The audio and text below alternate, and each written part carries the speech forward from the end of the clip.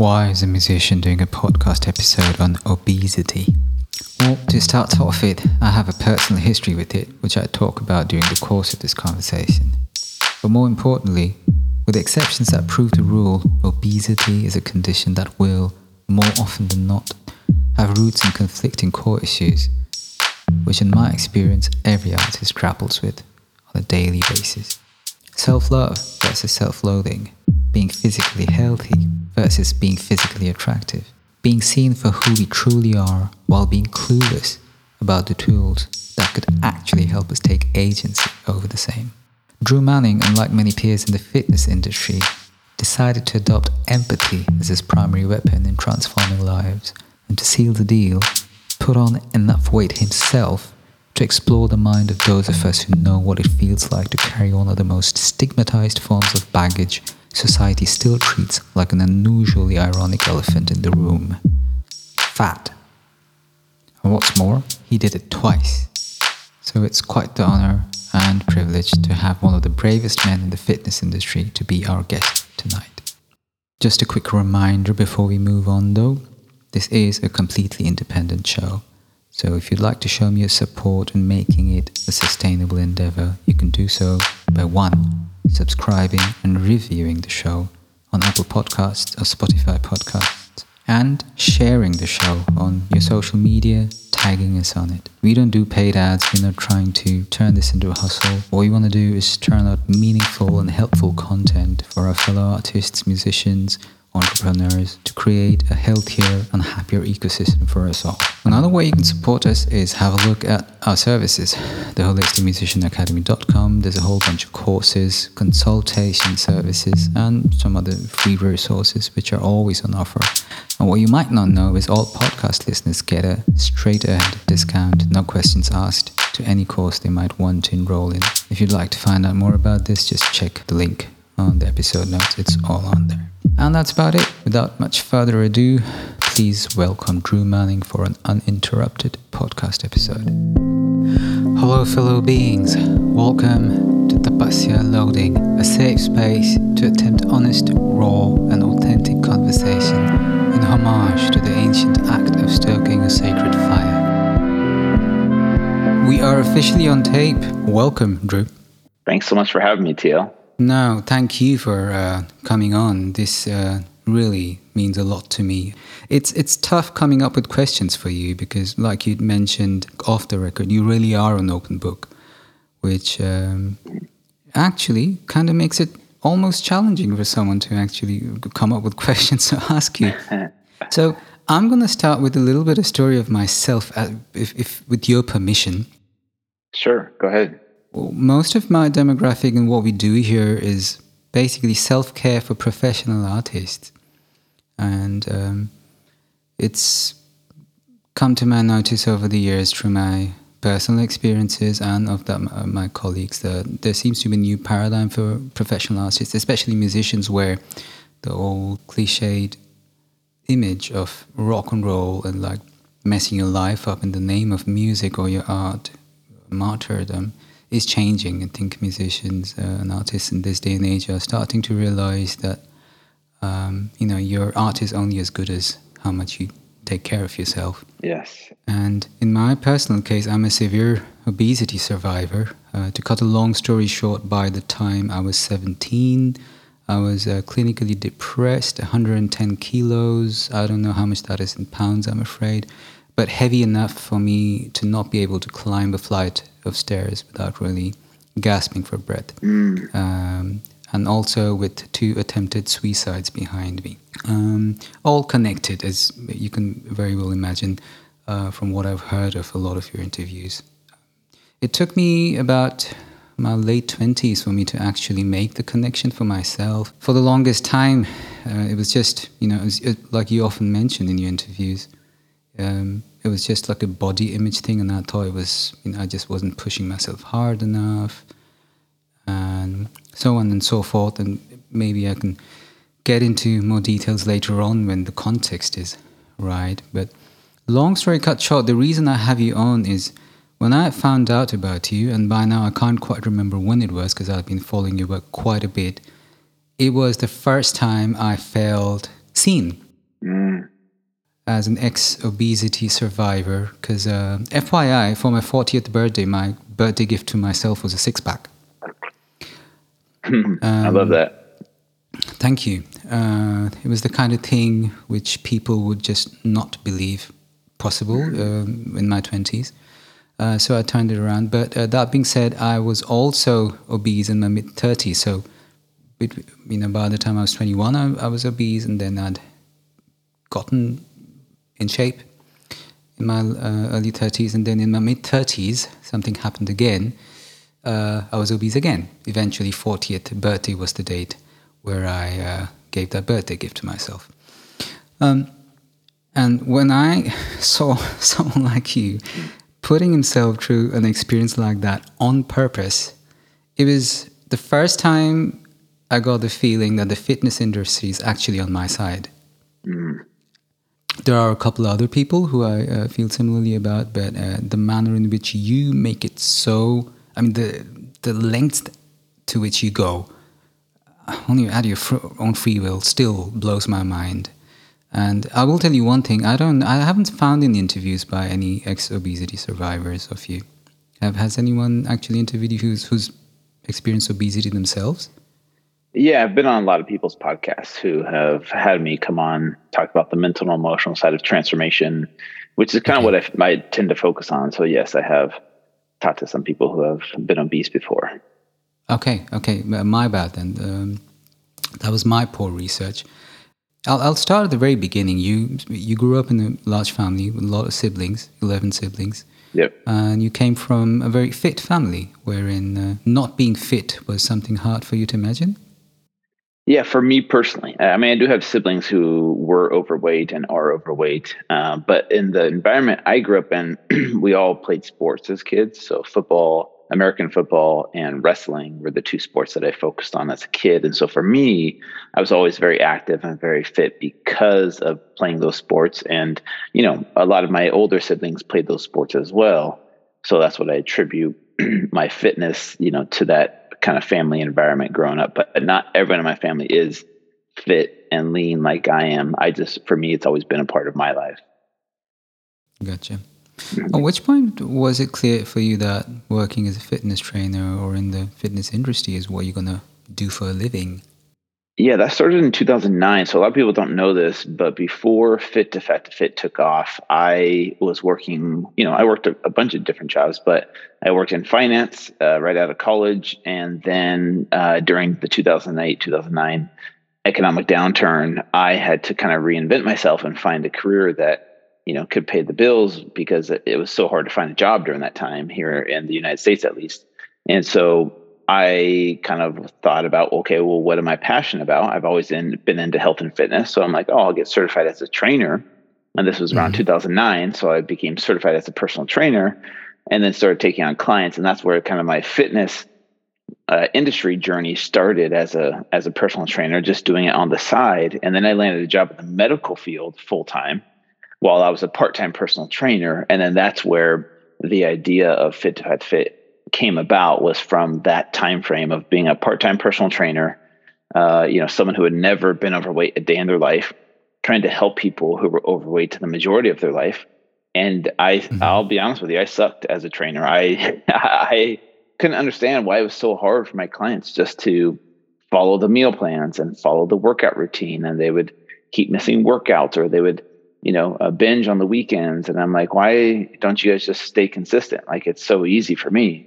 Why don't you guys just do this? It seems so simple to do, right? And at least in my mind at that time, it seemed simple. And so I would get frustrated, and there was a disconnection between my mentality, my black and white mentality, and their mentality. And I had a client who was my brother-in-law at the time tell me, Drew, you don't understand how hard it is for me, or for people like me who are obese, because for you, it's always been easy. And when he told me that, I kind of took that to heart. I was like, you know what? You're right. I don't get it, why it's so hard. And that's what led me down this path of like, okay, how can I gain a better understanding? And then boom, the idea of Fit to Fat to Fit kind of popped up in my mind. And I almost felt like a calling, like I almost felt called to do this journey. So that's where it started. I gotta ask you though, I don't know if anyone's ever asked you this, but sure. a lot of trainers do hear that you don't know what it's like for me from their clients. None of them do what you did. Mm-hmm. Why do you think you're the exception to that rule? I mean, most trainers will hear that from their clients at some point. What made you take a step that drastic, for lack of a better term, to actually, grow obese, to feel that degree of empathy? I think maybe some trainers, have been told that, and maybe that thought came up for them as far as like, wow, maybe I don't have an understanding. But the idea to do something like this, I don't know if someone's thought about doing it, but the idea of doing it scared them too much to actually pull the trigger and do it. Because, for me, the idea popped up and it was like this light bulb went off. Like, wow, what if I actually did this? Like, what would it give me a better understanding? Could I create an experiment and journey that people would want to see and follow? And it kind of was like this, like I said, like this thought that started in my head, and then it kind of came down into my heart, and it felt like it was this calling, like, you should do this. I remember checking with my wife at the time. I was married at the time, and she was pregnant with our first child, actually. And I was like, hey, I'm thinking I'm going to do this journey. What do you think? And she was like, you should totally do it, because she saw me as this kind of a more obsessed health nut that just, was so black and white with my mentality of like, thinking it's so easy for everyone to do. So she was in favor of it. Plus all my friends, I checked with my friends and family and was like, what do you guys think about this? The only one that was opposed to it was my mom. And she was, worried about my health. She was worried about my health. But yeah, I think it was just the thought popped up, and it felt like I was being called to do it. And I mean, I guess luckily enough, I was crazy enough to follow that prompt, to follow through with it. So I don't know. Was it ever scary in the beginning when you started off? Did you ever feel scared, or were you confident that you got this?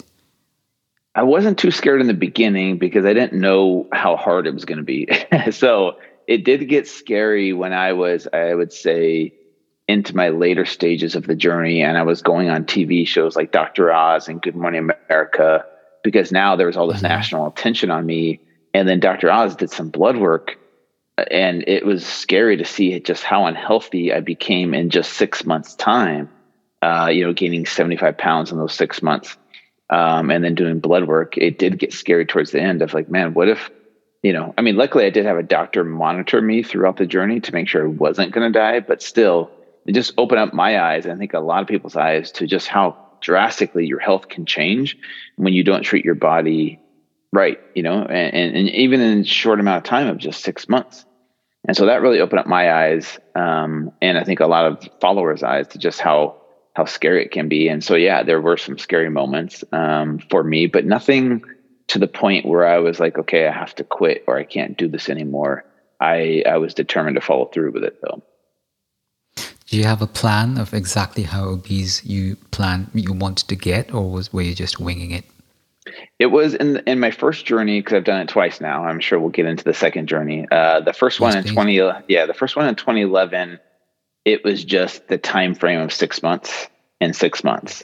But what's interesting is my wife at the time talked me out of doing a whole year of gaining weight, and I'm glad she did, because from her perspective, she's like, a year is a long time to follow. People are going to lose interest. It's going to be too long. And I'm glad that I listened to her, because a year of doing that would have been just, double the amount of physical and mental torture that it was. Because that's the thing, is this journey was so much harder than I thought it was going to be. It was so humbling. It totally changed my perspective. And I learned so many valuable lessons from it. And I don't regret doing it. But it was, at the time, the hardest thing that I'd been through, and 6 months was hard enough as, in and of itself. If I gained 150 pounds over the course of a year, which would be double what I gained in 6 months, I mean, I can only imagine the type of damage I would do to my body at that point. But anyways, does that answer your question? Absolutely. Obesity, in my experience, it's, if there was one fundamental aspect which I would hold as definitive, is basically a disconnect between my mind and my body, wherein my relationship with my body just becomes weaker and weaker, to the point it fades away and I have no control over it anymore. Did you ever feel like your body was out of your control, that you'd lost control over your body? That's a good question. Yes and no. I would say the second journey in 2020, I felt like I lost more control because I had a really hard life situation, which was a breakup at the time, which we can dive into at some point. But that right there is really where I felt like I lost control, because now I was eating the food to soothe the emotional pains of the breakup. Whereas the first journey in 2011, I was in a stable relationship. I was married. I had 2 kids. And, I felt like I was in a more secure, relationship, versus this one going through a breakup in the middle of it. I mean, you guys, everyone listening can imagine, how hard that is emotionally, but it taught me so much about the power of emotional eating and why so many of us humans get stuck there in the emotional eating phase, because whether it's a breakup, whether we weren't loved as kids, whether there was abuse, whether there was some kind of trauma or emotional challenges of life, people tend to turn towards a substance. And most people, food is the most accessible drug, in my opinion, because it does the trick just as well as, alcohol or drugs will do. And it's cheaper, it's more affordable, it's convenient, and the food tastes really, really good. And guess what? You can have it multiple times per day, especially here in the United States. There's so many flavors of soda and cereals and, chips and cookies and crackers. We have an abundance of this stuff, and it causes our brains to release dopamine every time we eat that food. That signals a pleasure response in our brain. And so now anytime we feel sad or lonely or depressed or anxious or worried or, stressed out, we can reach for the drug of food, this highly processed food, multiple times per day, which temporarily relieves that pain from the dopamine hit. And this is why people turn towards, some type of substance to numb this pain, because the emotional pains of life don't go away. Like you mentioned, your journey, and multiple people's journeys out there, their physical bodies, their physical ailments are tied to their mental and emotional state, in my opinion. And unfortunately, like I said, food is the most accessible drug. It's a great way to numb and distract ourselves from the emotional pains of life. And then you do that for years and years and decades. And then you try and willpower your way to getting a 6-pack. It's not easy. It's like getting a drug addict off of drugs. It's not as simple as just like, quitting and just willpowering your way through. There's a psychological aspect to it that a lot of people don't really, factor in. Yeah. But that's why physical transformation is way more mental and emotional than people think. And that's what I've learned from doing this experiment twice now.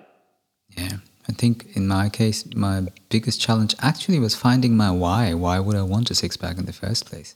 Yeah. Because, validation was never really a problem for me. I was a musician, and neither was identity, or so I thought anyway. I would get enough attention being on stage. I would... or also I thought anyway, again. But there's that. But could you take us to a little more of the science between emotional eating? What's going on here exactly? You already got into it, but purely from a professional trainer's point of view, what's going on here behind this highly legal addiction? That's a really good question. And this is why, for me, my platform has shifted from, okay, here's your diet, here's your macros, here's your calories, here's your workouts to physically transform you.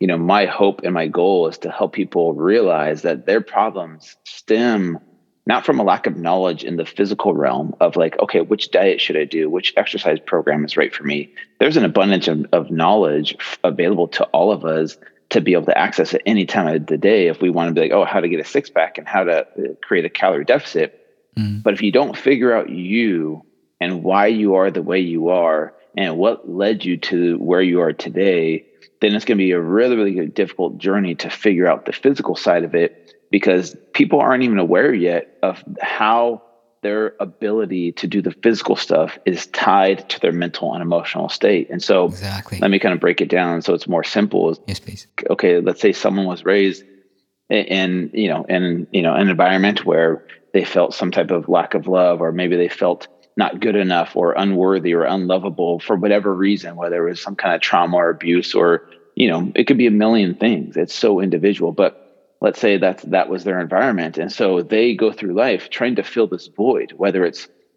getting the perfect body or having money or having fame or power or success, thinking these things are going to fill some type of a void. And so I see all the time with people coming into the fitness world, like, I want to lose 100 pounds. I'm going to get shredded. And it's going to make me so happy once I get this body, because then society will love me. People will love me and they'll accept me, and then I'll love myself. And that's their perception. That's what they think is going to happen. Yeah. And even if they get the body, even if they do get the body, that thing that they think is going to fill this void, temporarily might feel good for a moment, but it is not lasting fulfillment that stays with them for the long term. And then they think, wow, well, that wasn't it. Maybe it's something else. Maybe I need to chase an even more ripped body, or maybe I need to even, make more money, because then it's never enough. And so they're always constantly trying to fill this void. Oh God, yeah. And what I'm trying to help people do is realize that void needs to be filled with self-love. And once you learn how to operate out of a place of self-love versus self-hate, which is where you're looking for something to fill this void, external, and you shift to, I'm able to fill that void with my internal self-love for myself, then everything changes. Then you're not looking or seeking for validation from these outside things, like a new, physically fitter body, or this money, or this success, because now you realize that you're able to give yourself that love, which creates that lasting fulfillment and happiness. And so whether you get the body or not does not determine your level of happiness or fulfillment. You're able to do that whether you're overweight or skinny or fit. Now that doesn't mean that you don't still strive and aim for achieving something that is great or doing something that's hard. It just means that if we can operate out of a place of self-love and love ourselves as imperfect as we are now in this moment, while we're on this journey to bettering ourselves, then the physical stuff that we know we have to do, exercise, eating healthy food, sleep, stress management, those physical things we know we have to do, then don't seem like a chore. Now we get to do those things from a place of worthiness, where they're like, oh, now I'm already fulfilled the way I am. That makes me more motivated to do the process of getting healthy and getting fit. Whereas someone who is doing it for, from a place of self-hate or seeking validation, they will put up with the process until it becomes too uncomfortable for them. And then at that point, they're like, well, I'm not getting the results, so why keep doing this process? If I'm not getting the results, I'm just going to go back to my old ways and my old habits. And then they go through these cycles. Does that make sense? Yeah. Absolutely. Hell yeah. Are you kidding? You just told me the story of my life. At 29, I dated the hottest girl I'd ever dated at the time. The kind of girl who wouldn't look at me twice when I was 21 and 110 kilos. And I finally dated someone that hot. It was like, oh wow, I ticked this bucket list off after 5 years of working out, and I'm fit now, and I finally got myself the hot girlfriend. And 6 months later, she saw through it all. She saw through shit I wasn't even ready to see through yet first. She rejected me. She said, no, this isn't happening. And I'd go running every morning and try again. I'd go for a run and feel like, okay, I think I'm skinny enough. Now I'm going to go try and convince her again now. Because I just went for a run this morning. I think I'm skinny enough now. Mm-hmm. Until the very time where she just completely gave up on me. Till the very end. There was a second attempt, by the way, where I tried the other way around. I put on weight. That was a whole different circus, to be honest. But I guess the one question I really want to unpack with you together is, how do we really put out the message that working out actually is self-love? I know it. I know that I'm literally like loving myself when I go work out. That is one of the purest forms of love I can show myself. But I feel like I do a crap job of trying to explain to someone why that is. It's direct experience is always, of course, difficult to share. But from your professional point of view, maybe you can share a few facts just to kind of convince people that this is legit. This is actually science. There's neurological stuff happening there too. There is. And so here's what I tell people when it comes to self-love and doing hard things, because we think, oh, self-love isn't doing something uncomfortable or doing something hard. But the way this life is set up, and there's no way to change this, but the way this life is set up is any type of growth. So if you want progress, you want change, you want to evolve, it's going to require some type of uncomfortability that we're going to have to get comfortable being uncomfortable. So whether you're trying to grow, physically and change your body, whether it's mentally, emotionally, trying to break out of some loops or patterns that you've been stuck in, whether it's, spiritually, you're trying to better your life in certain ways, or, financially, you're trying to, increase your net worth or whatever it is, you're working towards a goal, which there's nothing wrong with that, right? That's a form of self-love. In order to do that, in the long term, you're going to have to realize that doing short-term, uncomfortable, hard things is going to give you those results in the long run. And so you have to do the hard physical things now, right? So that in the long run, you will receive the benefits and rewards so that the growth actually happens. There's no other way around it. There's no magic pill you can take to just fast forward through that. So you have to get comfortable being uncomfortable if you want growth to happen, if you want the change to happen. And so doing it from a place of self-love is the realization that, hey, I am worthy to achieve these hard things. I am worthy to do the physical hard stuff that I know is required of me. So I am going to have to get uncomfortable for the short term to receive the long-term fulfillment in the long run. And so working out might suck in the moment, right? Eating broccoli versus eating the ice cream is going to suck in the moment. And so we have to embrace the suck and realize that, hey, I'm worthy to go through this hard physical thing because I know on the other end of that is growth. Yes. And so that's why exercise is a form of self-love. Whereas, there is a time and place for Netflix and chill and eating some ice cream and having a nice warm bath or getting a massage. Like that is an important part of self-love too. But if we stay stuck there, then there's no growth. There's no growth that's going to happen, which will lead to, if there's no growth, there's no progress. It's really hard to be happy and fulfilled in this life if you're just staying stagnant and not moving forward at any point. There's a time and place, like I said, to take a break and rest and relax and like give yourself that form of self-care. But it can't always be that way. It has to be this perfect balance of doing the hard physical things, but doing it from a place of self-love and worthiness so that physical thing doesn't seem like this hard, impossible chore or a form of like self-hate or discipline.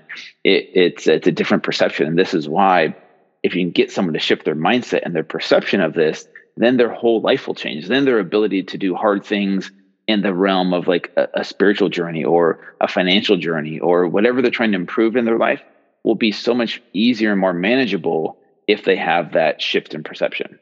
So true, man. Also, another thing I try and tell some of my clients, I train artists and musicians. A lot of times people struggling with weight think working out only sucks if you're not skinny and fit. They don't realize that the struggle is something fit people, for lack of a better term, are also dealing with too. It's not, getting the weight off is one thing, keeping the weight off and maintenance is actually the real gig. I think the difference is that at some point you develop a taste for the struggle where you embrace it and you realize that that challenge plays a very specific role in your character and you actually kind of love the struggle. Or maybe, I don't want to put words into your mouth, but I can only speak for myself here. Yeah, there's a... Oh, sorry, go ahead. No, please, after you. I was just going to say there's a good saying that says the man who loves to walk will walk further than the man who loves the destination. And so that's kind of like what it comes down to is learning to fall in love with the process, and you will go further and be able to maintain that weight loss if you fall in love with the process. And so to fall in love with the process requires a shift in perception, a shift in mindset, because the situation doesn't change. You still have to do the work, but now your attitude towards the work is shifted because it doesn't seem like a chore. You learn, you actually can teach yourself to fall in love with the process. So true. My question at that point would be, how does, and I'm using this word in context to your brand, Fit to Fat to Fit, how does the fat person start to love that walk? What are your tips to help them start to love that walk? Because, when you're the fit version of you, it's generally your body's working in conjunction to kind of help you love that walk, right? You walk, it does physical stuff to you, which helps you love the walk even more. Whereas in the fat version of you, it's going to be a while before that body gives you that specific push, that specific, extra motivation to love the walk. For the fat version of Drew, where fitness is, again, kind of a destination because it's not a present reality. What did he do to keep that love kindled? So this is the process of what I call unlearning. Unlearning how to love yourself. Because at some point we've been taught and adopted the mindset that we are unlovable, or that we're not worthy of love because of the way our body looks, or the position we're currently in. If you could go back to that pure, innocent, childlike version of yourself before you were taught you were unlovable, you loved yourself. You were in love with yourself, and you didn't care what other people thought about you. And so it's about returning to that place of innocence. And so how does that happen? That it can look different ways for different people. But what helped me get back to that state, because for the first 35 years of my life, I hated myself, even though I had a six pack, even though I looked good on the outside, which was a form of validation, trying to fill that void, like I mentioned before.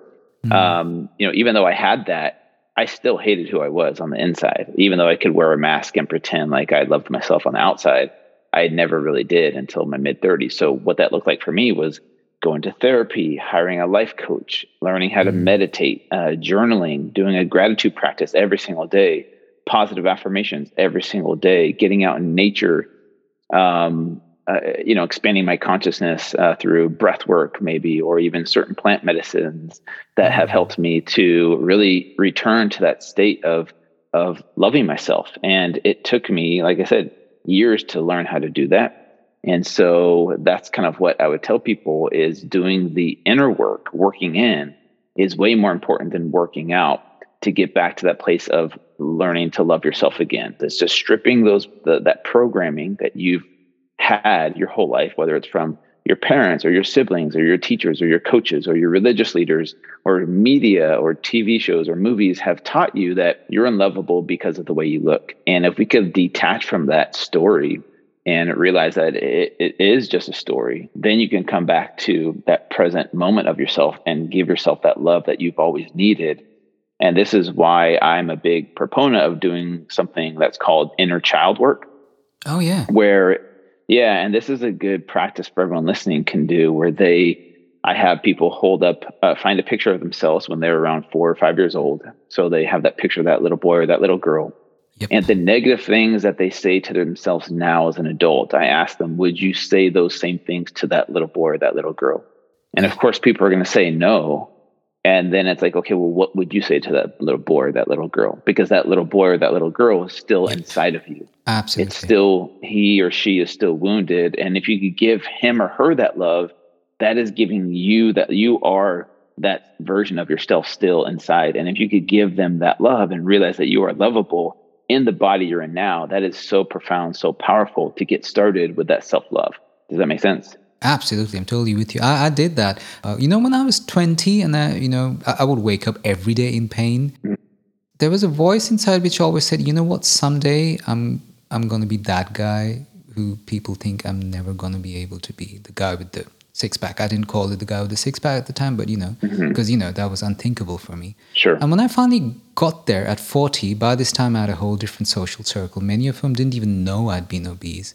A part of me on my 40th birthday said, hey, just let it be. But I could literally, and this is pretty woo-woo, which I am, I could literally feel the 21-old me feeling betrayed. So I actually went on social media and posted a photograph of myself at 21, which half of my social circle just literally couldn't believe. They had no idea I had that past. I needed to close that circle. It sounds a little cheap, posting it on social media for your 40th birthday, just another dude with a six-pack on his 40th birthday. But I needed to close that. I needed to not let that 20-year-old self down by saying, hey, I remember you. And you know what? You were right. I'm still the same guy. And this having a six-pack doesn't really make a difference, although it makes a world of difference. So, yeah, I'm totally with you there. I don't know if that was too out of line with what you just said. No, I think that's good, because what you're doing, and you're probably not realizing it, but you're giving other people permission to love themselves on their journey, because they might have seen you as this version of like this fit guy, six-pack, like you've always been that way. Exactly. And I think that's the problem with creating an identity around your body, is because if you create an identity around your body, Bingo. Then you're stuck in that identity. And so if your body changes, your identity hasn't changed. And so that's why I think a lot of people go back to more overweight version of themselves sometimes, even if they do lose the weight, because their mindset or their identity hasn't changed. And so what I recommend for people is to learn how to detach your identity from your body image. So your body image is not your self-image. So true. You have to detach that mentality and realize that your body is always changing. It will always change, and you can't attach your identity to it, because then when it does change, then you kind of freak out. And this is what happened to me during Fit to Fat to Fit in 2011. I wasn't prepared for how my identity, I was gonna have an identity crisis when I became overweight. Because I was like, wait a second. I was like, this isn't me. I wanted to go up to strangers and tell them like, hey guys, I'm not really overweight. This is just an experiment. Like, go to this website, because I felt so uncomfortable in my own skin. But It really taught me a lot about how my whole life I had attached my body image to my self-image, and how detrimental and damaging that is. And I think a lot of people go through their life, if they've always been overweight or if they've always been fit, they tend to do that. And we need to learn how to detach from that. Tell us a little more about how you felt people's perception of you changing in everyday life. It was very, very interesting. The first time I did it, my family and friends were, they thought it was like fun. They thought it was awesome. They thought it was so cool that I was doing this, because they're like, man, I love Fat Drew. He's so like much more fun. He can, he's not strict with his food, and he's more of a good time and more relaxed. And I thought that was interesting, because I'm like, oh, I thought I was a fun guy before, but I think people's versions of fun are like eating whatever you want and like, just being, obese with everyone else. You're kind of like, oh, you're one of us. And so I thought that was really interesting during my first experiment. But, it really opened up my eyes to just how people perceive you. Some people that didn't know what I was doing are like, is he sick? Is he going through a divorce right now? Like a midlife crisis? Like, what's happening? But I will say, society treats, at least my perception of society is they tend to treat overweight men differently than they treat overweight women. Yes, thank you for saying that. And I feel like it's more socially acceptable to see a huskier or chubbier man. Yeah, it's looked upon as broy. It's like a broy thing to be. Yeah. But for women, I think they're judged more harshly by other women and by society in general, because they're supposed to look a certain way. They can't be too skinny or too fat or too feminine or too masculine or too much of this or too much of that. So I think women there's so much more pressure to be a certain way or look a certain way.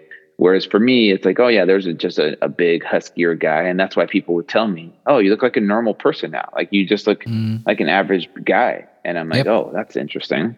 Yeah, I've had that too. So, you were really good looking, quote unquote hot dude. And I'm sure that's something that was made obvious to you in the way women would respond to you, like in everyday life, out on the street or at the supermarket or whatever. Did you feel differences in that when you were when you were fat? Yeah, for lack of a better term. Yeah, that's a good question. Again, just from audiences, I'm using the word fat in context to the brand and to this. I know it's not the nicest word, but yeah, just FYI. Yeah. I think people will be hopefully understanding to that word and the context we're using it. So, yes. So the first time around, it was interesting. I feel like my perception of people looking at me was based on my own internal view of what people were perceiving when they saw me. So I thought people were perceiving me as like this, unhealthy, unattractive, overweight, typical American male. But I think a lot of judgment is in people's heads, because I can't prove that people are judging me. I can't prove that people are looking at me and like, oh my gosh, what's wrong with this guy? I remember one time I was in the grocery store checking out, and there was these three women behind me, and I had my grocery cart full of junk food, soda and, cereal and candy and, granola bars and chips and stuff. And I wanted to say to these ladies, like, hey ladies, like normally I'm really fit. Normally I'm in shape, and normally I buy healthy food, but I could kind of see their stares or their judgment a little bit if they, the way they were looking at me. At least that's the way I felt. Yeah. But I didn't say anything. I didn't do anything. I just let that judgment sink in, whether it was self-perceived judgment or whether it was real judgment. I don't know, but I feel like, wow, it helped me see it from my client's perspective of like, oh, okay, I got a little taste of what some of my clients go through on a daily basis, where Yeah, people are looking at exactly. them differently and they feel like they're being judged. And I can empathize now with what that feels like. Not that I completely understand, but I have a better understanding versus before. And that's what led to this journey of developing empathy from my fit to fit experiments, if that makes sense. How threatened did Drew's self-esteem feel at that point, at that moment? Oh man, I was like, I freaked out. Like, I did not know how to handle it. Like I said, I wanted to go up to people and explain to them. So I did have a freak out moment because my identity was tied to my body. I was Drew the fit guy in my mind. How Yeah. could I be this overweight version of myself?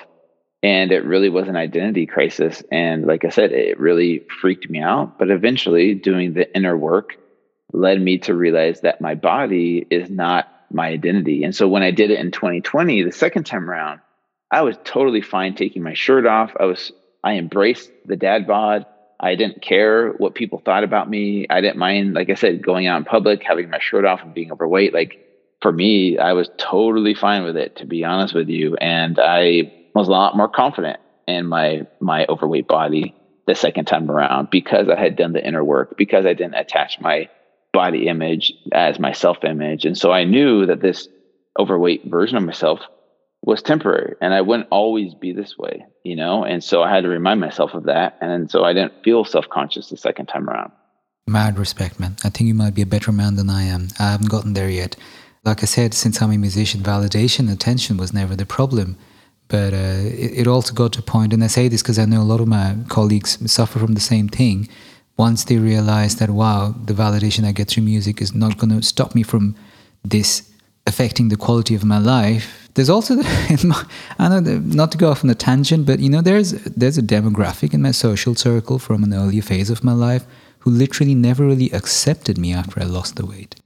I remember watching a documentary once where my name was mentioned and he was fat back then, like completely random comment. Yeah. And this is like 20 years after this, and he like people literally going on the record on a movie. I remember thinking, wow, maybe that was the real me. Maybe this is me being too vain, and maybe my self-esteem. You know, there was like this whole reverse psychology thing happening where I was questioning my own self-worth because I felt so dependent on being fit for my self-worth. You know, is that too messed up? Yeah, no, it's not too messed up. It's understandable for sure because, you know, like I said, people, their ability to see you is a mirror of how they see themselves. And so this is why people project their own self-perception on you. So for example, if someone who was overweight saw you as fit now and felt threatened or was like, that's it kind of goes back to what I was saying is people were like, oh, I like the fat Drew more. He's more fun and he's, you know, easy. Like he just has a good time. And then if I'm eating healthy and taking care of my body, it's like, oh, that's boring. Like that's lame, you know? And so it's almost this reverse psychology, like you mentioned, of like, wait, but I'm bettering my life. But the problem is that if someone feels threatened by that or insecure, that's more how they feel about themselves. It has nothing to do with you. And so I've learned over the years of like not having to take that personally, whether people perceive me as this amazing human that is so cool. I'm like, okay, thank you for your perception of that, of me. But then also I don't have to attach myself to the negative perceptions of me of like, you're egotistical, you're mean, you're boring, you're lame, like all those things. And then at the same time, I don't have to attach myself to those perceptions of me either. And I just realized that everyone's perception of me is dependent on their perception of themselves. And so everyone's going to have different, you know, and so if I'm just changing my life based on what people say about me, I'm like, oh, I need to be like this for this person, or I need to be like that for that person. Then you kind of lose touch with your soul and you're kind of just a leaf blowing in the wind, being whoever people need you to be. And you're never really truly yourself. So true. You know, a wise man once said, and no way I'm taking credit for this, I am what I think you think I am. Yes, so true. Right? Amen. Amen indeed. Before we move on to a couple of other things I want to pick your brain on, last question with regards to your first fit to fat journey. What were your observations on your own self-loathing? What was the needle like on the self-loathing meter? there was moments where, I was in the thick of it, gaining the weight, eating the food, and just, feeling miserable most of the time. There was definitely a lot of moments of like, okay, why am I doing this? Is this worth it? Like, am I stupid for doing this? Like, all those self-doubts that pop up. Yeah. But the thing that kept me going was knowing that there was people watching who were being inspired, who were following along, learning, growing from this experience that I was putting out there. And so there's moments of, the self-loathing where, I wanted my fit body back and I wanted to be in shape again and feel healthy again. I wanted to be able to play with my daughters. But I knew that I was on a mission that I had to fulfill and follow through with this. And then it made it all worth it when, this whole journey kind of took off and went viral, if you will. And I saw the impact, and it was mostly positive. People, were mostly positively impacted by this crazy experiment that I came up with that I had no expectation or idea would become a thing. And it did. And I feel very lucky and very fortunate. But yeah, there was there was definitely moments of self-loathing during the first experiment. There was moments of self-loathing during the second experiment after my breakup. Oh yeah, I can imagine. Yeah, and so there was some self-loathing for sure, because it's not easy psychologically, physically. Doing what I was doing to my body and my mind is very, very difficult. And that's maybe why, when, like you mentioned, why aren't other trainers doing this? Well, I understand why they don't do it because it is too. Like complete destruction in a lot of ways. Oof. Yeah. I mean, I wouldn't do it. And I've done it. Yeah, I don't blame you. I've done it, but I still wouldn't do it. Yeah. So your first journey, you make it back. And you've been on TV, you've committed, you see how you're inspiring people, and you make it back. You're still 31 when you make it back, or were you 32 then? I was 31 when I made it back to fit. Okay, how did it feel? When I lost the weight? Yeah. It was amazing. It was cool. I remember I had to do a big reveal for my for the TV shows and going on, all the networks, and that was really cool, to kind of like show people that I got back to fit. It was amazing because yes, my body got back to where it was, but I was a totally changed person on the inside. And it was like this huge sense of accomplishment, of course, and I felt very proud of myself, and it felt great to be healthy again and to have my body back, if you will, but with a better understanding than before. So I loved the whole journey now that it's over, but I definitely went through some hell for sure. So 31 till 40, what happens there? And what happens there? And why exactly do you decide at 40 you want to do it again? Yeah. So from 31 to 40, I went through a lot of hard life changes. After 10 years of marriage, I got divorced from my wife.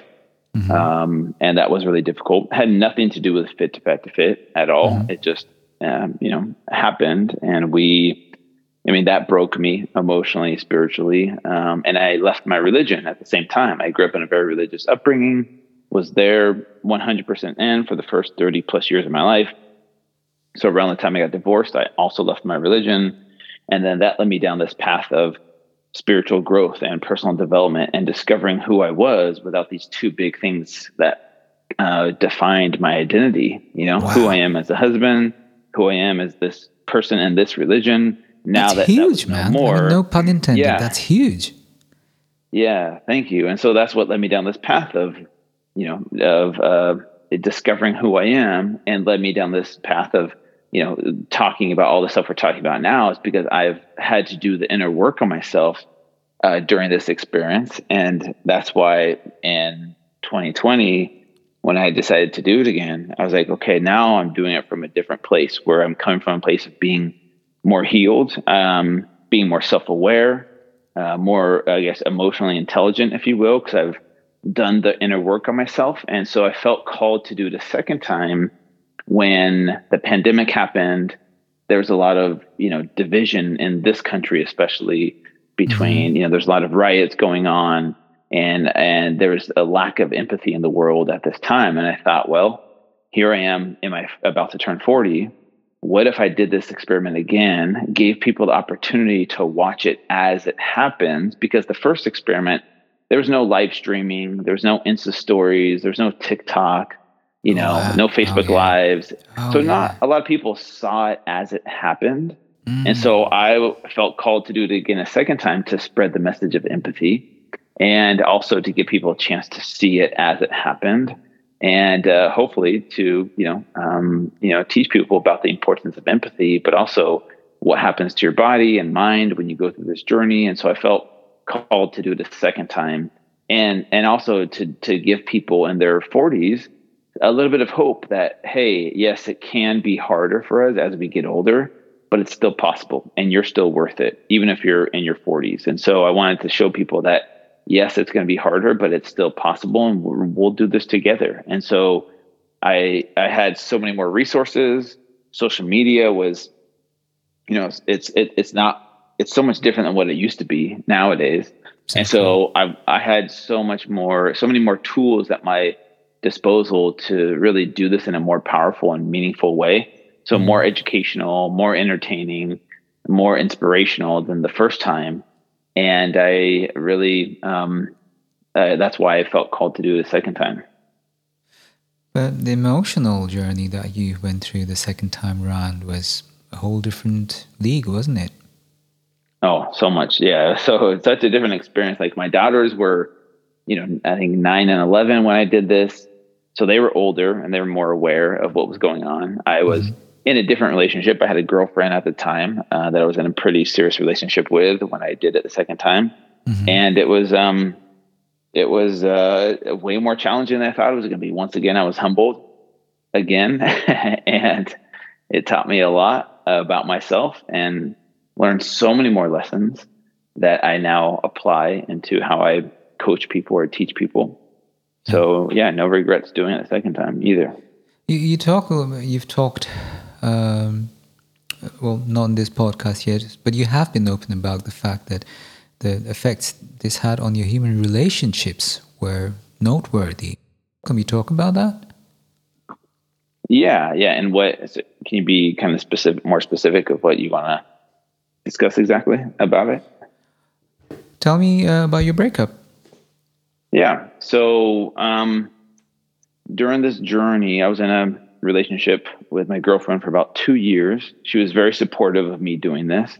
But not to get into too many details about our relationship, but, we were in a place where we had struggles in our relationship. We would go to therapy, we would go to counseling, try and work through some of those problems. And, at that time, we weren't able to overcome some of those issues. And so, a lot of people ask me, well, did you break up because of the fit thing? Right. The answer is mostly no, but there is a component to it that I want to put out there. Yes, please. What I wanted to show people is that when you aren't taking care of your physical health, it affects your ability to show up in your relationships. And it's more than you think. It affects your personality more than you think. More than you think, exactly. Yeah. So if I paint the picture of like, okay, here I am gaining this weight, eating this food, drinking beer, eating pizza,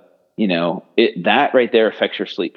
And when your sleep is affected and you wake up every single morning, you're exhausted, you're drained, you're sleep deprived, your ability. So what that means is your body will be, your cortisol levels, which is your stress hormone, will be elevated throughout the day. So your cortisol is raised. So you're kind of on edge already because of the sleep deprivation. That will tank your adrenals. It'll tank your energy levels.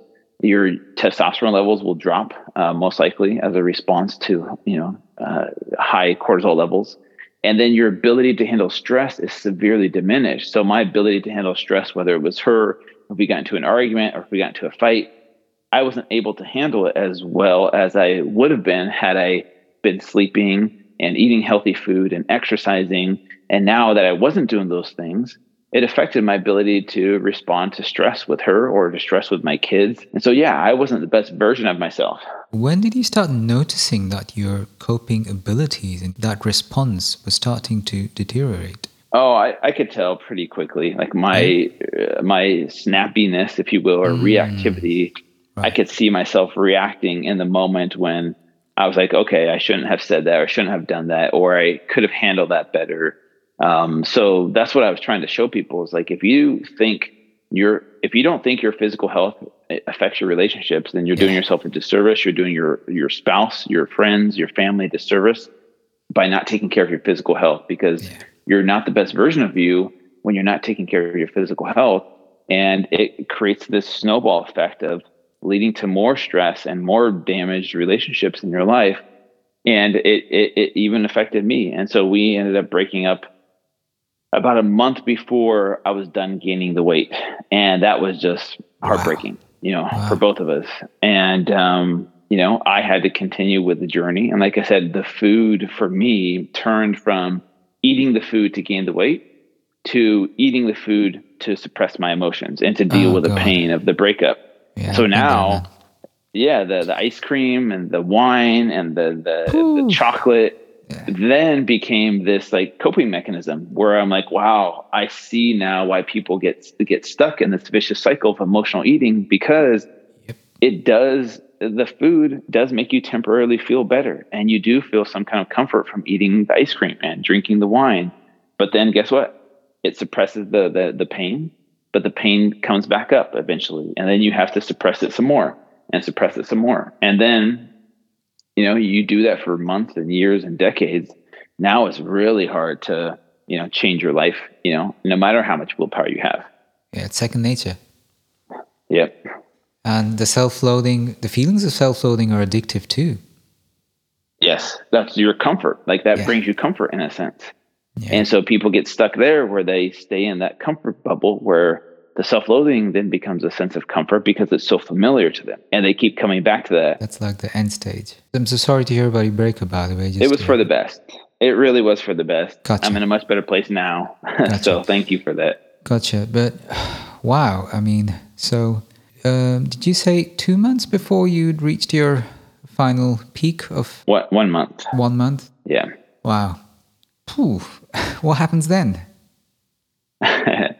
Well, then I had to do the journey of losing the weight by myself. Which you were not counting on. Which I was not counting on. No, right, I had to do the journey by myself. And I had to still show up, which makes it hard when you're going through real life stuff and you have to do a Facebook Live or an Instagram story, showing your food, showing your workout. It seems so meaningless sometimes because you're like, I'm going through some heavy shit and I don't feel like telling people, here's how to eat keto or here's how to change your macros. Like it just seems so meaningless at the time.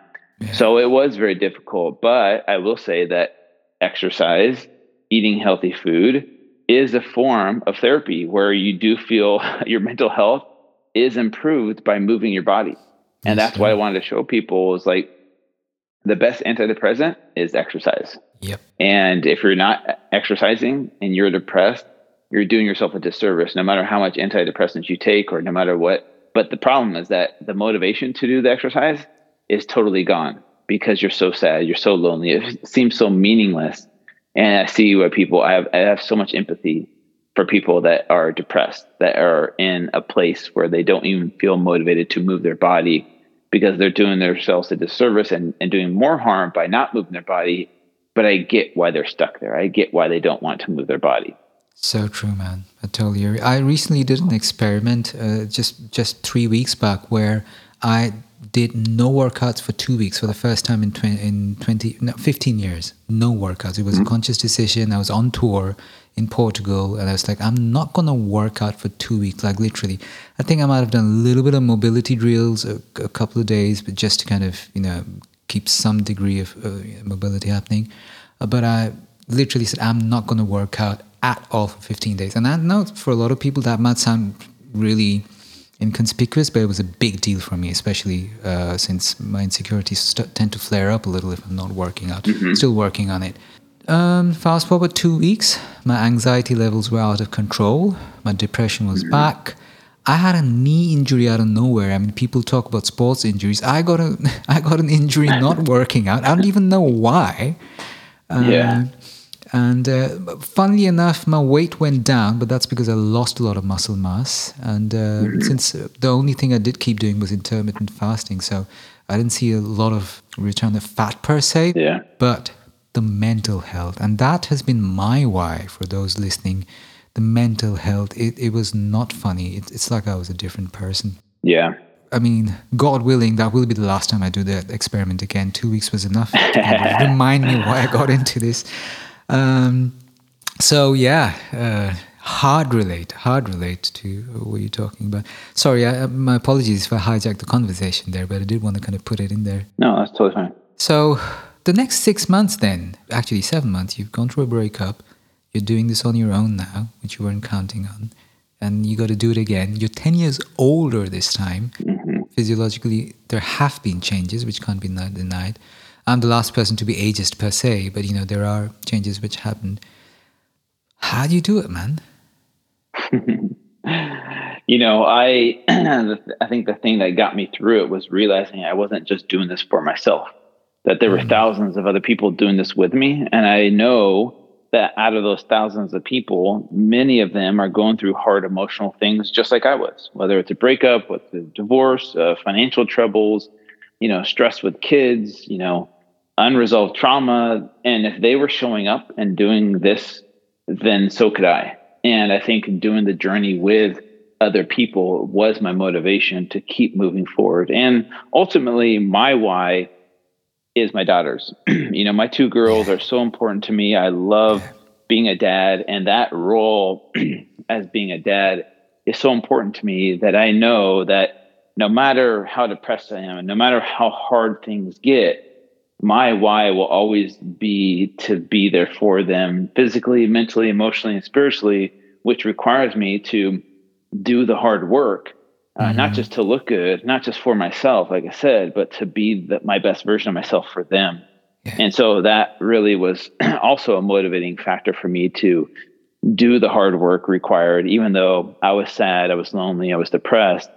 That helps me push through because I was on a mission to obviously get back to fit and inspire people to do it with me. But that's ultimately what pushed me through. And so, yeah, I was able to lose the weight, get back in shape. And being older now, it played a role. My ability to recover as quickly wasn't there.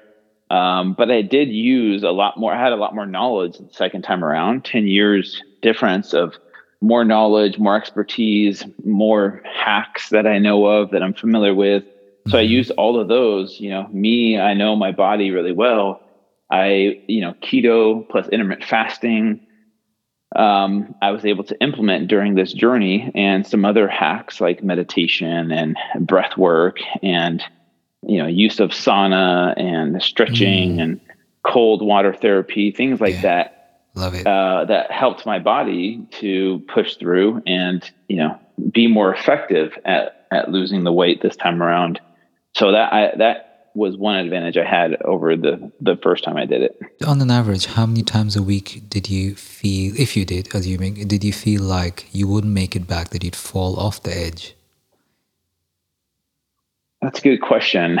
The biggest things for me that made me feel that way were moments of emotional pain where I wanted to turn towards the food because the cravings are still there. I'm not going to lie. The cravings, I think, will always be there, to be totally honest with you. Yeah. And it was mostly during moments of being alone by myself. Yeah. And attaching myself to those emotions. And that's what meditation has done for me over the years is as I continue my meditation practice, it helps me to detach from my thoughts and emotions so that I can become the observer of my thoughts and emotions so that when those moments pop up, I do allow myself to feel those emotions. I do allow myself to feel that pain, to let it suck, but then not attach my identity to it. And just to realize that that's a part of me, but that is not my identity, that I'm not defined by my pain. And so, but also on the other side, like I said, you do want to allow yourself to feel the pain, because if you continually just push it away or suppress it with meditation or exercise, or don't allow yourself to feel, it will eventually creep back up and manifest itself in one way, shape, or form. And so that also helped me get through the emotional pains of like, okay, I want to eat this cereal, or I want to eat this ice cream, but I know I can't. And so I had to find healthier outlets, like journaling or walking, going for a walk out in nature, or talking to a friend, or serving someone else. Those are all methods to help me deal with that emotional pain, that no matter who you are, you're going to experience that. Was imposter syndrome ever a thing? That's always been a thing. Yeah? Yeah, my whole life, even with my first experiment, even going on all the TV shows, even writing like a New York Times bestselling book, I still feel that from time to time. I'm in a lot better place now with that because I know how to, like I said, detach from those thoughts and emotions.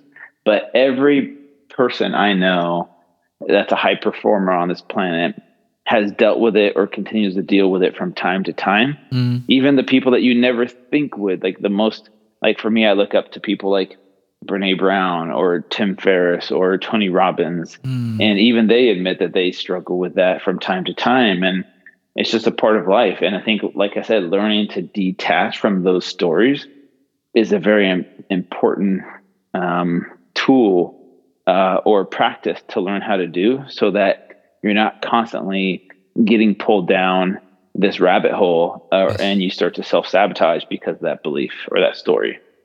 Have you always had a meditation practice, or was that something you got into later on in your more adult life? It was after I left my religion and my divorce that I went through in 2015 that really started being open to meditation. Because I grew up thinking meditation was weird and it didn't do anything, and I didn't need it until I started to, started to do it on a continual basis. So I've only been doing it for the past like 7 or 8 years. How big a role would you say it played in your second journey? You talk about how you use hacks, and I'm guessing meditation was one of them. I guess the question I'm asking is that something you would consider an essential part of the self-care package, quote unquote? 100%. Because the key to overcoming your patterns or addictions is self-awareness. There's a good quote by Anthony DeMello, and he says, what you're aware of, you're in control of. And what you're not aware of is in control of you.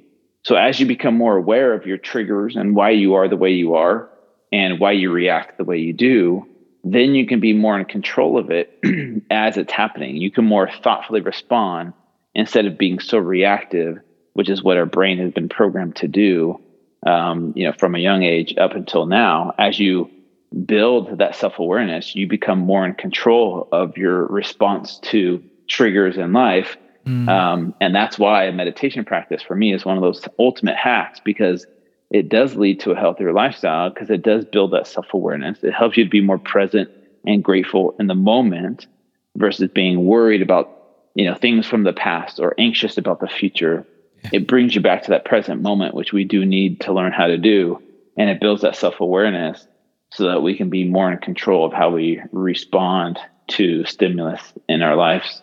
So good. So good. One of the things I find especially inspiring about the way you've gone about your journey is, in my opinion, you've also been a bit of a figure for, well, I don't know what the official term is for this, but male vulnerability, especially in your first journey. I mean, it's a buzzword now, vulnerability for males, and or on the opposite pole, a hashtag toxic masculinity and all that. But you've always struck this really inspiring balance of masculinity done the right way, where he's this super badass ripped dude who has no qualms whatsoever, crying on camera and just being completely open about the shit he's going through. Is that something you'd like to comment on? I mean, that's the best way I can formulate the question, really. So that started in the same realm of after my divorce. And after I left my religion, I started doing a lot of personal development work and started going to therapy. And And I realized one of my pain points in life was embracing or believing the myth that vulnerability was a weakness. Mm-hmm. As a man, you don't show emotion, you don't cry, you toughen up, you man up, and you do what you're supposed to do. And then you push away your emotions, you suppress your emotions. Yeah, where do you think that comes from? I think it's instilled in our culture. It came from our past generations, our parents or grandparents, because that was the environment that they grew up in too. It was like men are men are this, right? We define what men are. And then that kind of came from the sports I played, football and wrestling, the religion I grew up in as well. And, just in society in general, like, if you cry, like you got in trouble, like, hey, stop crying, man up. And then we were taught that from a very young age. So I think it starts from there, and we adopt that and we embrace that. And it eventually broke me. And after my divorce, I started doing a lot of work with my therapist and my life coach, and started reading a lot of books. And some of those books were by Brené Brown, who I'm a big fan of. And she really taught me about shame culture and embracing vulnerability as a strength. And so when I came out public about my divorce and why I got divorced on the very popular podcast, episode 100, it's my most downloaded podcast, but I got this tattoo that says vulnerability is strength. Really? I didn't know that. Yeah, it's on my forearm. So I can see it every single day when I look down on my arm. It's a reminder to me to embrace vulnerability as a strength, and that it is a strength, because what it does is it helps me to own my story. And when you own your story doesn't own you anymore. Now I'm not defined by my past. I'm not defined by mistakes. I'm not defined by, what I did in the past. So there's power in embracing vulnerability as a strength. Now, with that being said, it's scary as hell. It's so scary it's like being seen naked in front of the world for all to see. You take all your masks off and you're just seen for who you are. And once you can have the bravery and courage to do that, now the power is returned back to you. Now you own your story. Once you own your story doesn't own you anymore. That's a gold nugget there, man. Yeah. Was that yours? That's from Brené Brown. She talks about that. And that's my other tattoo that I got recently, Own Your Story. And just because there is power in owning your story. And if you own your story, you get to write the ending to your book. You get to write the ending to the chapter, and you're not, you're in control of how you end your story versus your story ending you. Yeah, hard relate. Why do you think taking that mask off feels so scary, though? That's the part I still can't seem to put my finger on. Because we're worried about being judged. We're worried about what other people are going to think of us. We're worried as being seen as, and being judged and maybe feeling unlovable by society, by our family, versus, hey, be this person that we want you to be that makes us feel comfortable. But when you take your mask off and you show that nakedness, you are open to being judged, ridiculed. As Brené Brown talks about the man in the arena, and how it's not the voice of the critics and the audience that counts. It's the man that steps into the arena, that is putting their blood, sweat, and tears into embracing vulnerability, into changing who they are.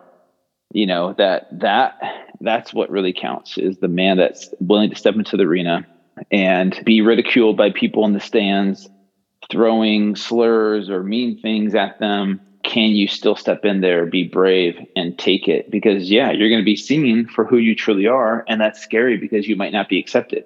You might be outcast. You might be separate or divided from those who you love, like your family. Your family might want you to be a certain way for them. So true. But then you're at war with yourself. So true. One struggle I particularly is a big one for me is sometimes that line between vulnerability and victimhood is a very blurry one for me. I genuinely don't know where that line starts or ends every now and then. I don't know if that's too random, but is that something you've ever thought of or ever been worried about? I mean, think about that. So you're saying by being vulnerable, it might put you in a place of victimhood. Is that what you mean? Yeah, I worried I come across as the guy who's always going boo-hoo. Yeah, and that's kind of, well, that's one of the steps of like step into the arena is you have to be open to ridicule of people saying, well, you're just playing the victim card. But here's the difference between playing the victim card and true vulnerability. Yes, please. Is I think playing the victim card is you putting blame on other people, you not owning your story, you saying this person did this to me, Right. and that's why I am the way I am. And you put the blame on them versus you owning it and using it to help you grow and have true. that growth mindset. So a victim mindset is going to stay stuck there where they're going to play the victim. They're going to blame other people, but they're not owning their story and saying, I'm using this to help me grow. Life is happening for me, not to me. So this happened, but it happened for me to become this next version of myself. So when I went public with my divorce and told people about what happened and what I did, sure, there was probably ridicule, there's probably judgment, there's probably hate towards me and all of that. But I came from a place of, look, this was me. Here's what it did to me. Here's what I learned from it. Here's how I grew from it. Here's the list of things I did to get to a place of being healed from it. And then from there, that's not playing the victim card. That's giving other people the roadmap, and saying to them, if you've been stuck here, if you've been where I am, here's how I got out of it. And here's how you can get out of it as well. And so I think if you were playing the victim card in that situation, you would be like, well, this happened to me because my parents treated me this way and society treated me this way. And this is why I am the way I am. And you're still bitter. You're still angry. You're still resentful towards everyone else, except for you using that as an opportunity to grow. Yeah, so true. Totally in your camp, man. That being said, I'm just thinking out loud here. I'm just kind of going deeper. I sometimes wonder, because the depth of your experience is also relative to the circumstances which designed that specific experience, right? Mm-hmm. It's a bit of a tricky balance, I find. I can only speak for myself. Expressing the depth of that same experience without actually calling out some of the circumstantial events surrounding it. Does that make sense? Kind of. Can you maybe try and explain it again? I mean, make sure I understand that before I answer it. Sure. Well, from an objective point of view, how does, for example, and I'm not one, I'm just using this as a random example, how does a survivor of sexual abuse be vulnerable about their survival journey without actually calling out the physical abuse or sexual abuse they've been through? I think they can just share highlights of what happened without getting into the details. Like they can say, I was a victim of something without saying, my parent did this to me. This person called them out by name. Right. You could just say, hey, I've been through physical abuse, or I was sexually abused, without getting into the details of who did what and what happened specifically. Because, unless it's your family or your therapist, the world doesn't need to know the details. You can just give them the highlights without getting into the details. Does that make sense? Absolutely. That's very helpful, actually. Thank you. I appreciate that. Yeah. I hope that's still in the scope of this conversation. I kind of went out on a tangent there. Oh, that's okay. We're tapering off. You've been very generous with your time, Andrew. I really appreciate this. Towards the end, like when that journey's over, we're coming back to fit version of Drew, like the second journey. I know you already answered this question on multiple interviews where you say you would never do that again. But I have a feeling you might just do it again. That's my personal. I'm happy to place faith. But most importantly, here's the thing I wanna make sure we talk about before I'll let you go. Human relationships, you refer to how that, people tend to underestimate the relationship with their bodies and the role that plays in the human relationships. It's another tricky one because people often tend to mix up physical health and physical attractiveness. The first is a very personal thing, and the second is more subjective and a lot more, I'm doing a shit job of this, subject to social opinions, whereas the first is actually a legit scientific thing. It actually is affecting your behavior, the way your day goes, the way you treat people. And the second is, a lot of social conditioning. So drawing that line and identifying where the two are differing, how do you suggest people best go about that? I think it comes down to intention and knowing yourself on a deeper level of like, okay, why do I really want this?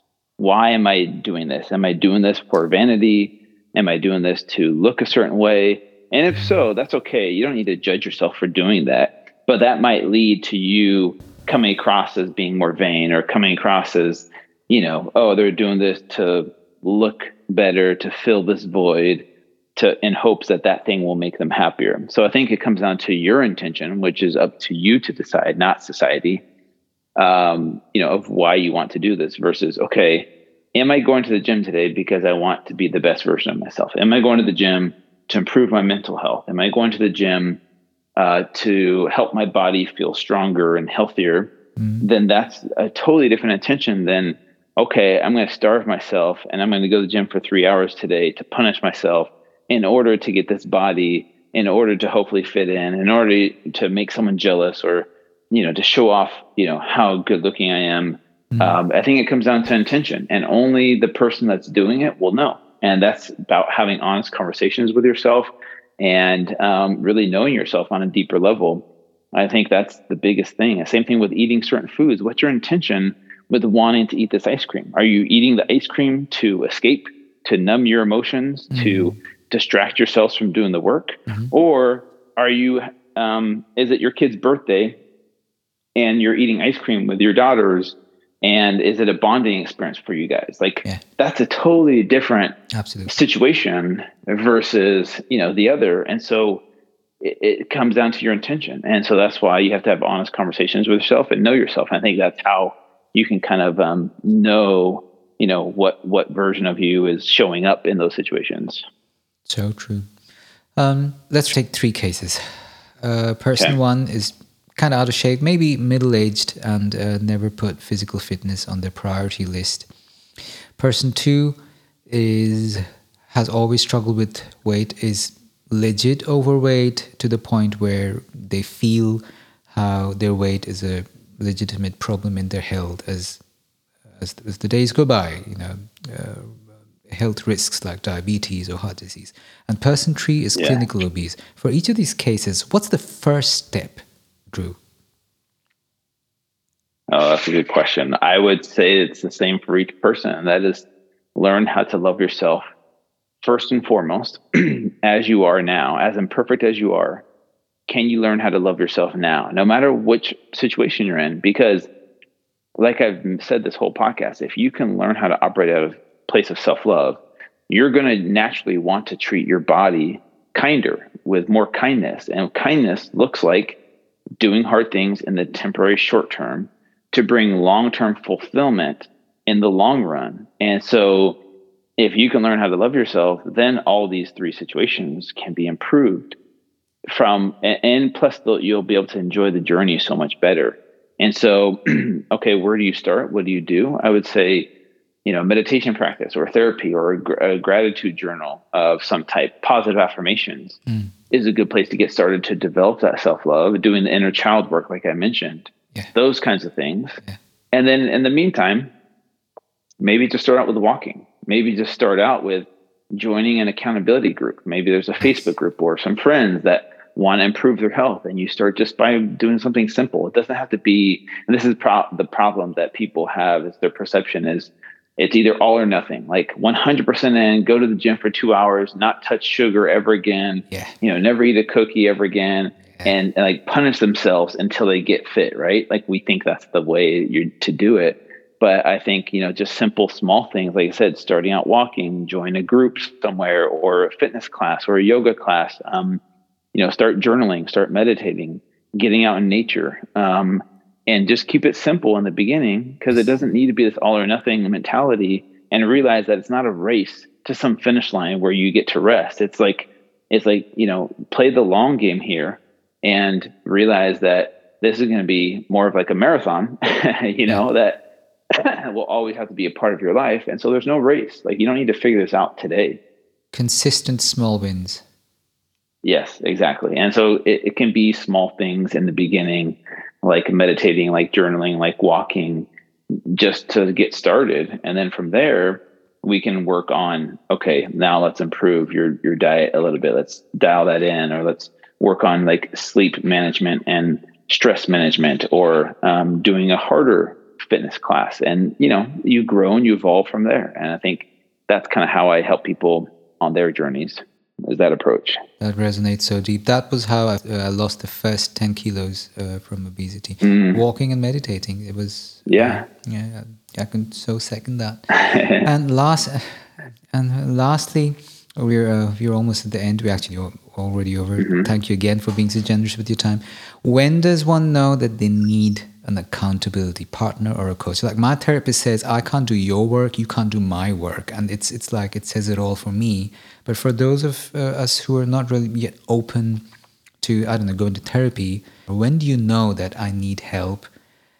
And how do we best go about reaching out for that help?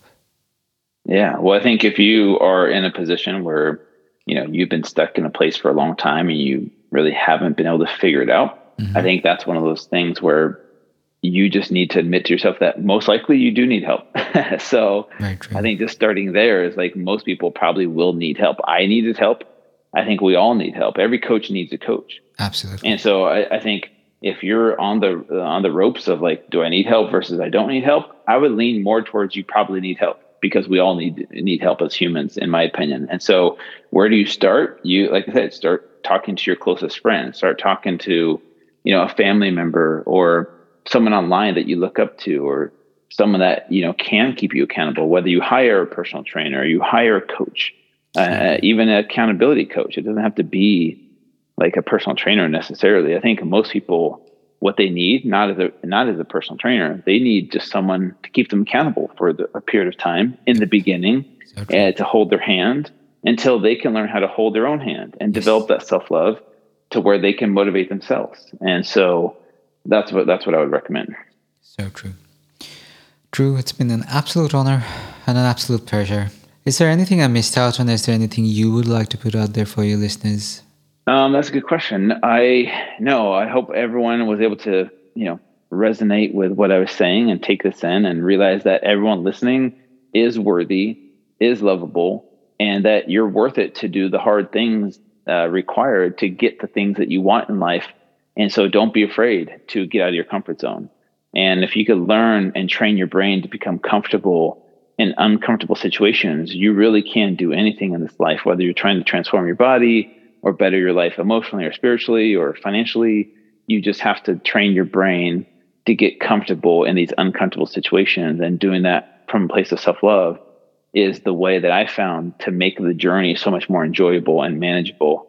And then if people, want to get in touch with me, it's just super simple. Fit is my website. It's my social media handles on all of them. And people can check me out there. Yep.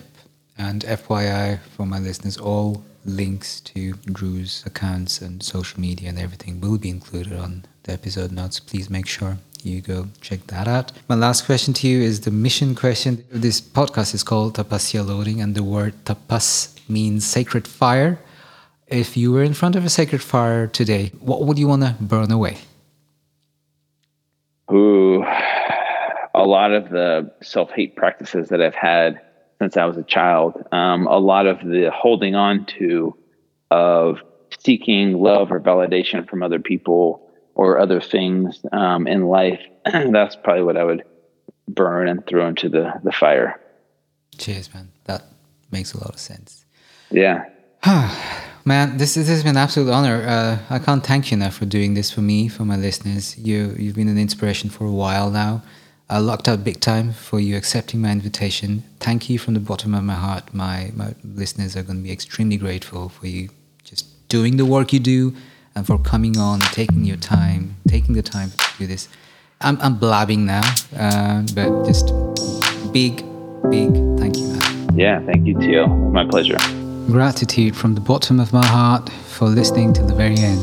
Please consider taking a minute to subscribe to our show so you know when the next episode is out. This is a labor of love, one I hope snowballs into one that's sustainable in its attempt to support independent thought and authentic relating. But having you as a regular member of our audience is what makes that a realistic prospect. Much love, and talk soon. Just another voice out in the